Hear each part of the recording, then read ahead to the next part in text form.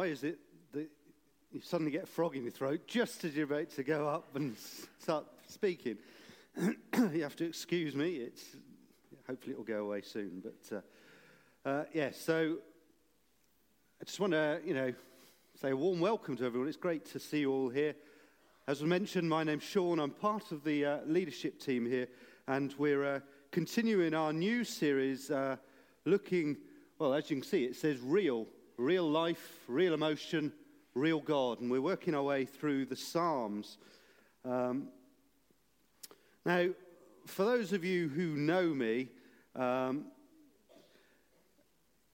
Psalms is poetry. Now, last time I had gender, and this time I've got poetry, so I don't know quite what's going on, but when I was baptized at the age of 10, quite a long time ago now it seems, I remember singing, a song being sung. It was, "As the deer pants for the water." And it's a song that I remember very well. I can sing most of the words, and certainly when it comes up, I can sing it all through. But that song is taken from Psalm 42. "As the deer pants for the water, so my soul longs after you." It's a great image of a deer looking for water, and so our soul searching for God, for His provision. And today we're going to be looking at Psalm 1, but as again, if you know me well, I like to give a bit of background first. So actually this morning is going to be mainly background and only a little bit on Psalm 1 at the end. So there we go. Right, so for those of you who can just about see that up the top, it says history. What is the history of the Psalms? Well, first of all, a little bit of factual information. The Psalms is the longest book in the Bible, right in the middle. It has 150 chapters. It has the shortest chapter in the Bible, which is Psalm 117, and it has the longest chapter, which is Psalm 119. Now, the very first psalm that was written, that we believe was written, was Psalm 90. It was written roughly in 1410 BC, so nearly 3,500 years ago, by Moses. And its themes, the greatness of God compared to the insignificance of mankind, God's permanence versus mankind's short years, and a cry for God's favor.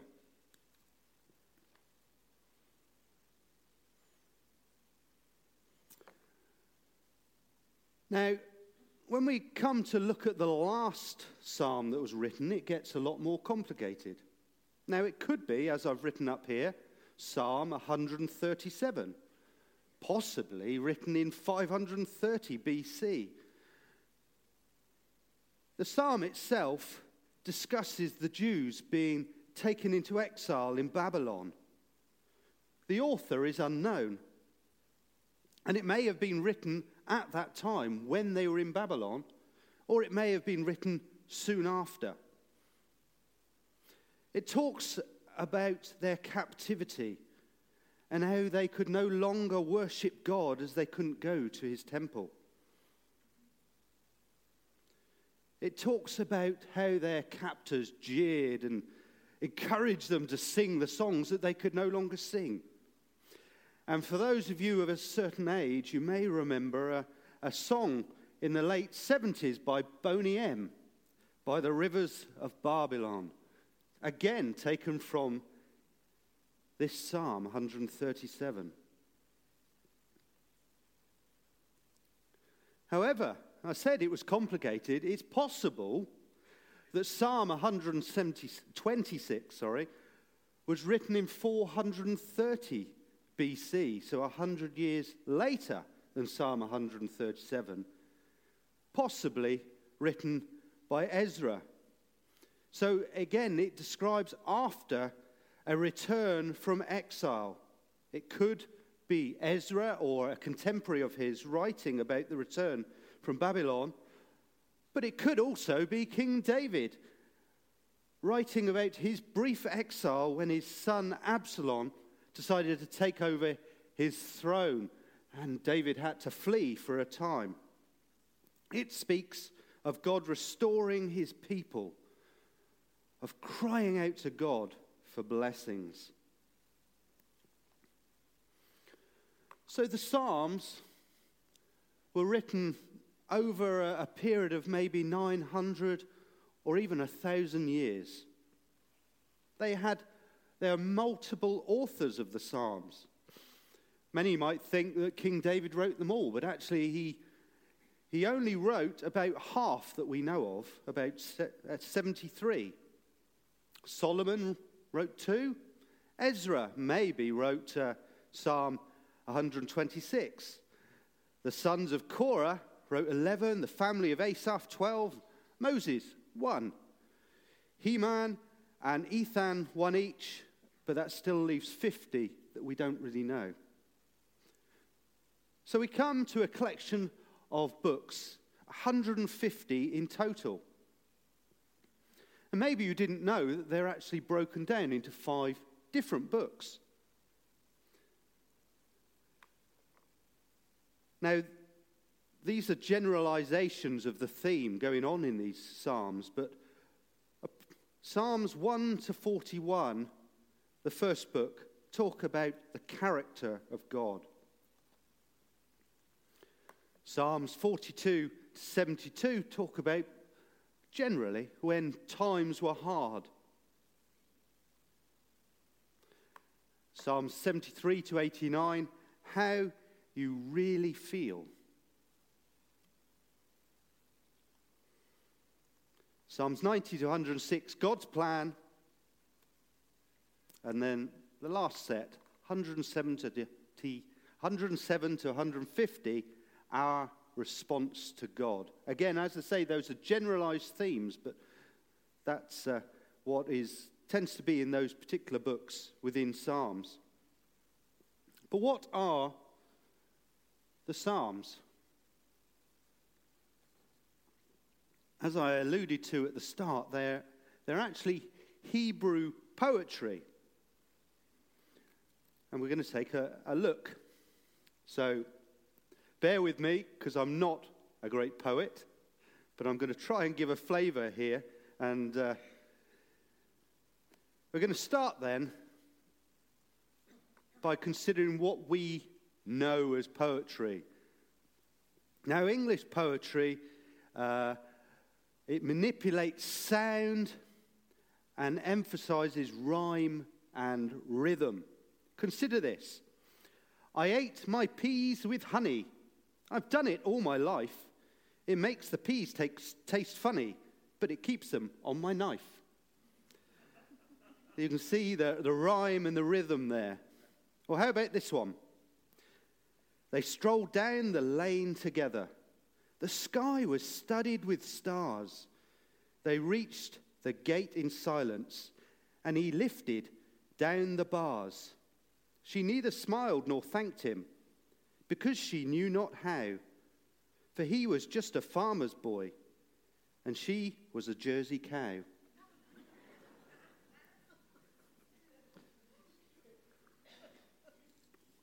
But you get the flavour there. You're sucked into something, aren't you? You're in the lane. You're seeing the stars. You've seen the gate. And then suddenly there's a farmer's boy and a cow. But that's how we know poetry, English poetry. Rhyme and rhythm. But Hebrew poetry is very different. It doesn't have rhyme and rhythm. Hebrew poetry repeats and rearranges thoughts and sounds. And I'm going to now just run through a couple of areas of how Hebrew poetry works. And I'll try not to get lost, and I hope you'll stick with me. So we start with a term, parallelism. there are 5 types of parallel arrangement of thoughts. But we're only going to look at 3 because they get more complicated in the final 2. First one then is really testing my dry throat. Synonymism. Yep, that was terrible. I'm only saying it once. The same thought of the first line is basically repeated in different words in the second line. So a good example of this is Psalm 7, verse 17. It says this: I will give thanks to the Lord because of his righteousness. I will sing the praises of the name of the Lord Most High. So it basically repeats the first line in the second line, but with different words, but meaning pretty much the same thing. Right, moving on. Antithetical. The thought here of the first line is emphasized by a contrasting thought in the second line, and they are often identified with but. So, Psalm 34, verse 10. The lions may grow weak and weary, but those who seek the Lord lack no good thing. And in Psalm 1, which we're looking at them in a few minutes, as a good example as well, for the Lord watches over the way of the righteous, but the way of the wicked leads to destruction. And the third one, synthetic. The second line explains or further develops the idea of the first line. So a few examples. Psalm 95, verse 3. For the Lord is great, the great King above all gods. So the Lord is great, and then the great King above all gods. So it develops further. Again, in our Psalm 1, verse 3, that person is like a tree planted by streams of water, which yields its fruit in season and whose leaf does not wither. Whatever they do prospers. So that's accumulation and development of a theme there. Okay, moving on then to the second area of Hebrew poetry, a little bit easier to pronounce. Figures of speech. Now, we know what that means, don't we? But like the Hebrew language itself, Hebrew poetry uses vivid images, similes and metaphors to communicate thoughts and feelings. So, Psalm 139, verses 17 and 18. How precious to me are your thoughts. So it's talking about thoughts here. So your thoughts, God. How vast is the sum of them. Were I to count them, they would outnumber the grains of sand. When I awake, I am still with you. So God's thoughts are compared to the number or outnumbering the grains of sand. And again, going back to Psalm 1 verse 3, where it talks about being a tree. So there's a comparison with a tree. Okay. Are you still with me? I hope so. Moving on then. But what are the Psalms? They are poetry, yes. But what was done with them? What were they for? Well, they were very much like our own worship songs in a sense. They would have been sung in worship. So maybe in the temple, they would have had singers praising God. They would have almost certainly had instruments as well, just as we did up here. And occasionally, they would be spoken.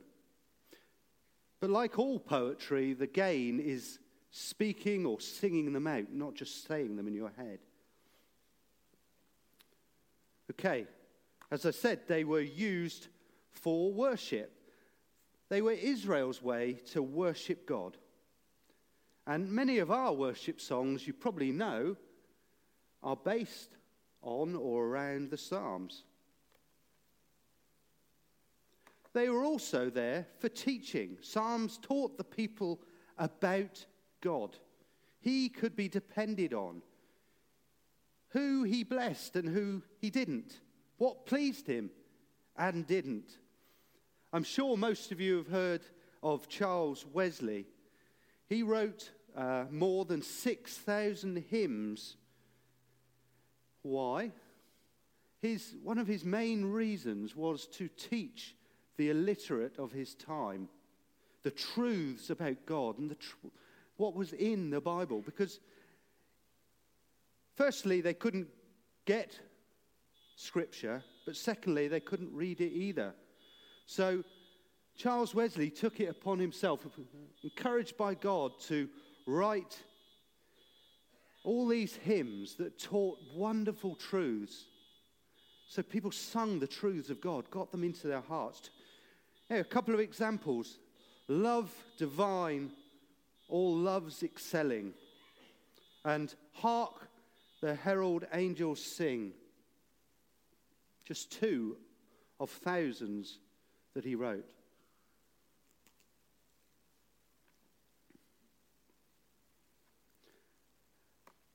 And then the purpose also was to remind people of God's faithfulness, of how they should lead their lives. Just as we sing songs and they stir us, whether they are scriptural songs or whether they're just, any song really, it stirs our hearts. It brings memories, just as, whenever I hear "As the deer pants for the water," it reminds me of my baptism. So the Psalms were there to stir people's hearts and to remind them God's faithfulness, what he had done in the past. Okay, so I'm going to ask if Judith could play a video for us now, please.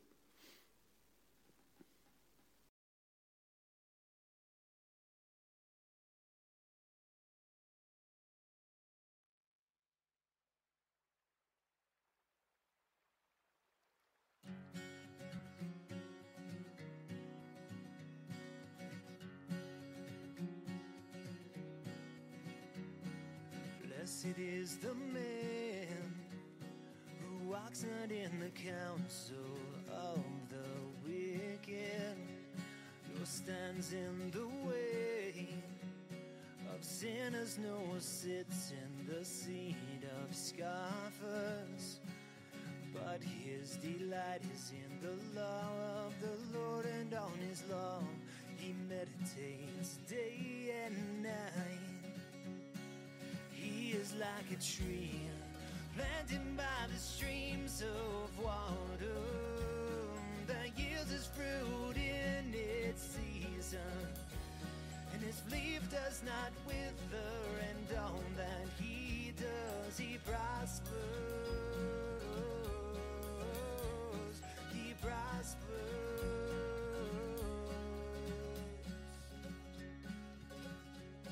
The wicked are not so, but are like chaff that the wind drives away. Therefore the wicked will not stand in the judgment, nor sinners in the congregation of the righteous. For the Lord knows the way of the righteous, but the way of the wicked will perish. I want to be like a tree planted by the streams of water that yields its fruit in its season, and its leaf does not wither, and all that he does he prospers. He prospers. He is like a tree planted by the streams of water that yields its fruit in its season. His leaf does not wither, and all that he does he prospers. He prospers. Oh.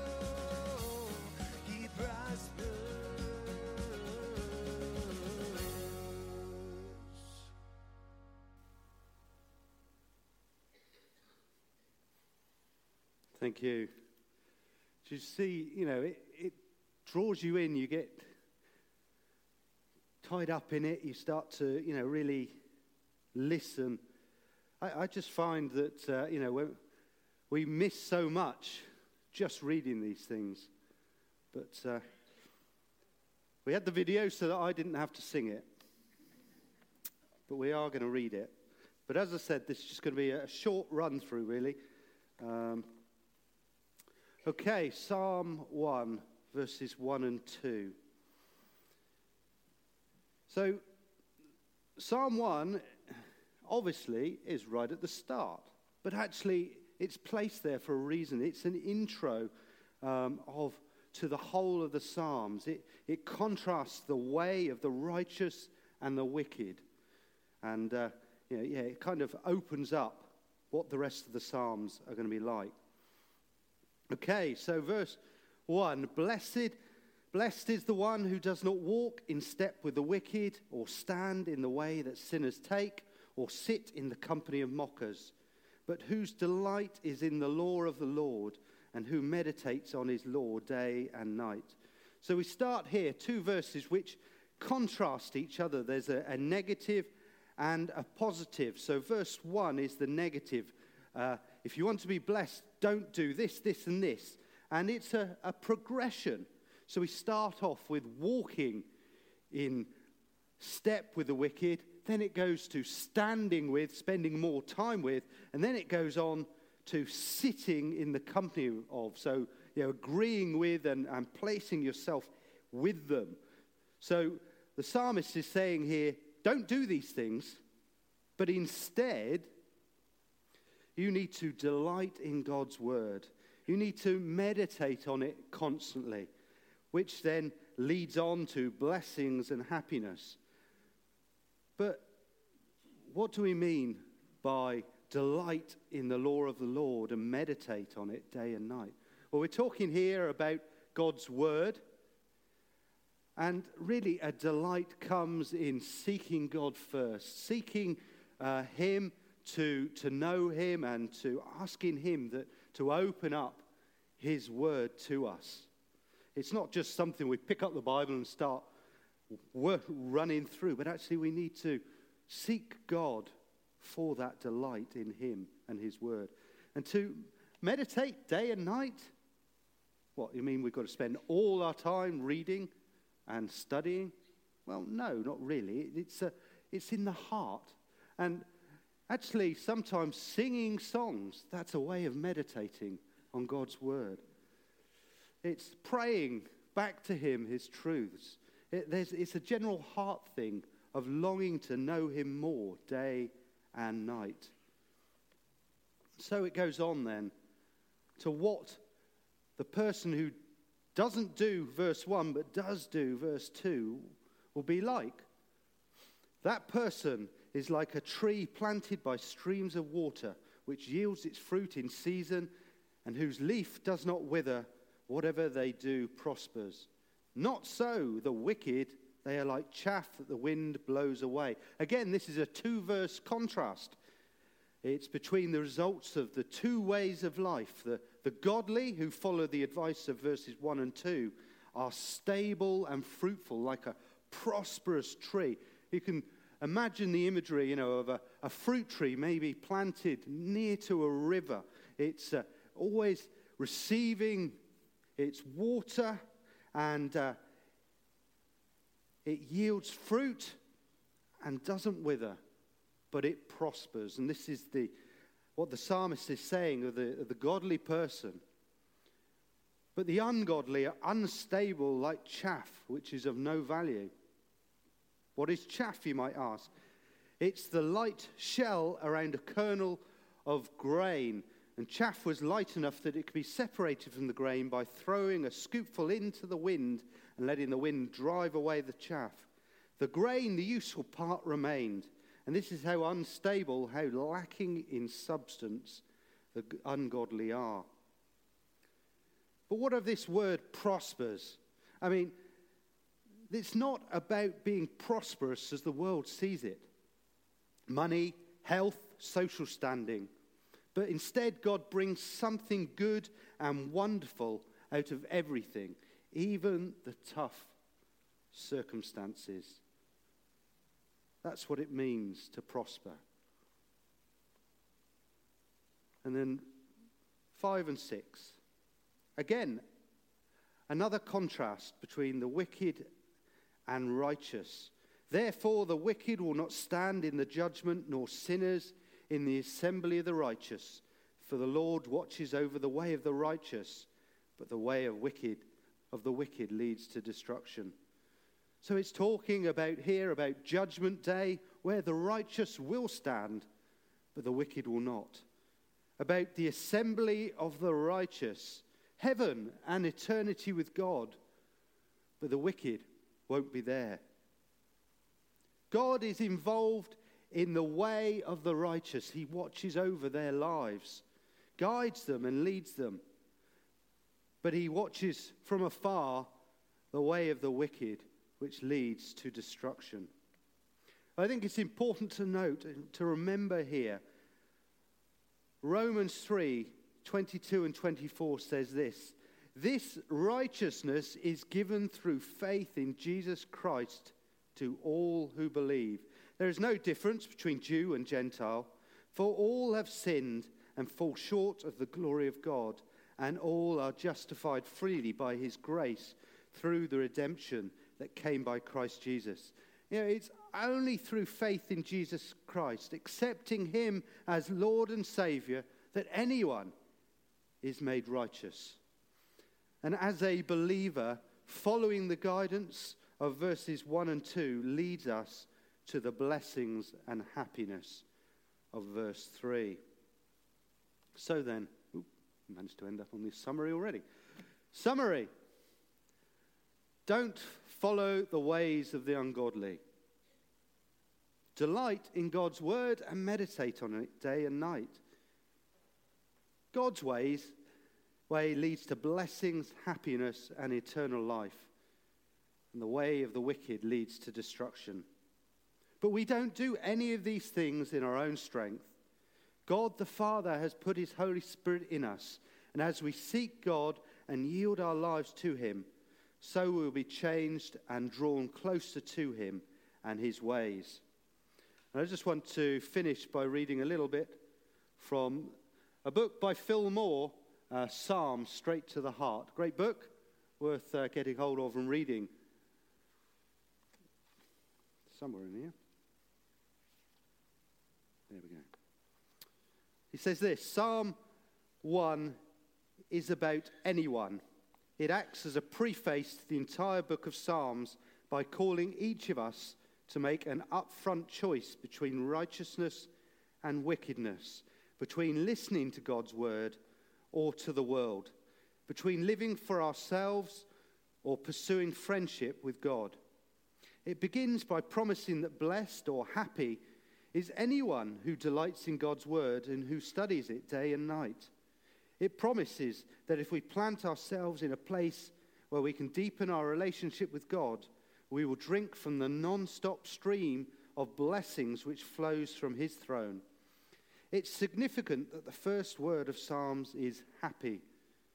This book holds the key to our enjoying the deeply fulfilling friendship with God for which we were created. But this first psalm also warns us that anyone can be deceived into missing God's purpose for their life.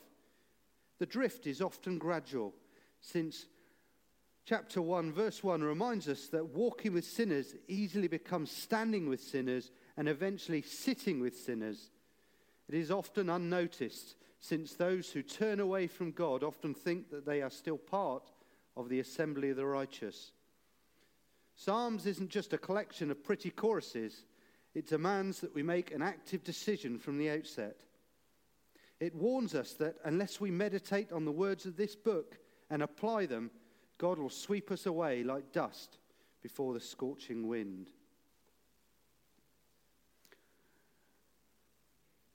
I think it'd be good to just spend a few minutes praying. Could we stand? And I'm going to pray for us.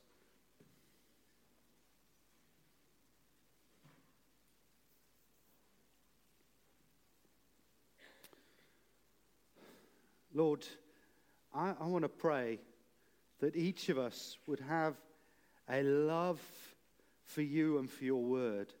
Lord, that we would delight in it in its many forms, whether it's the Bible or even poetry or songs. Lord, that it would be in our hearts, bubbling out of us, Lord.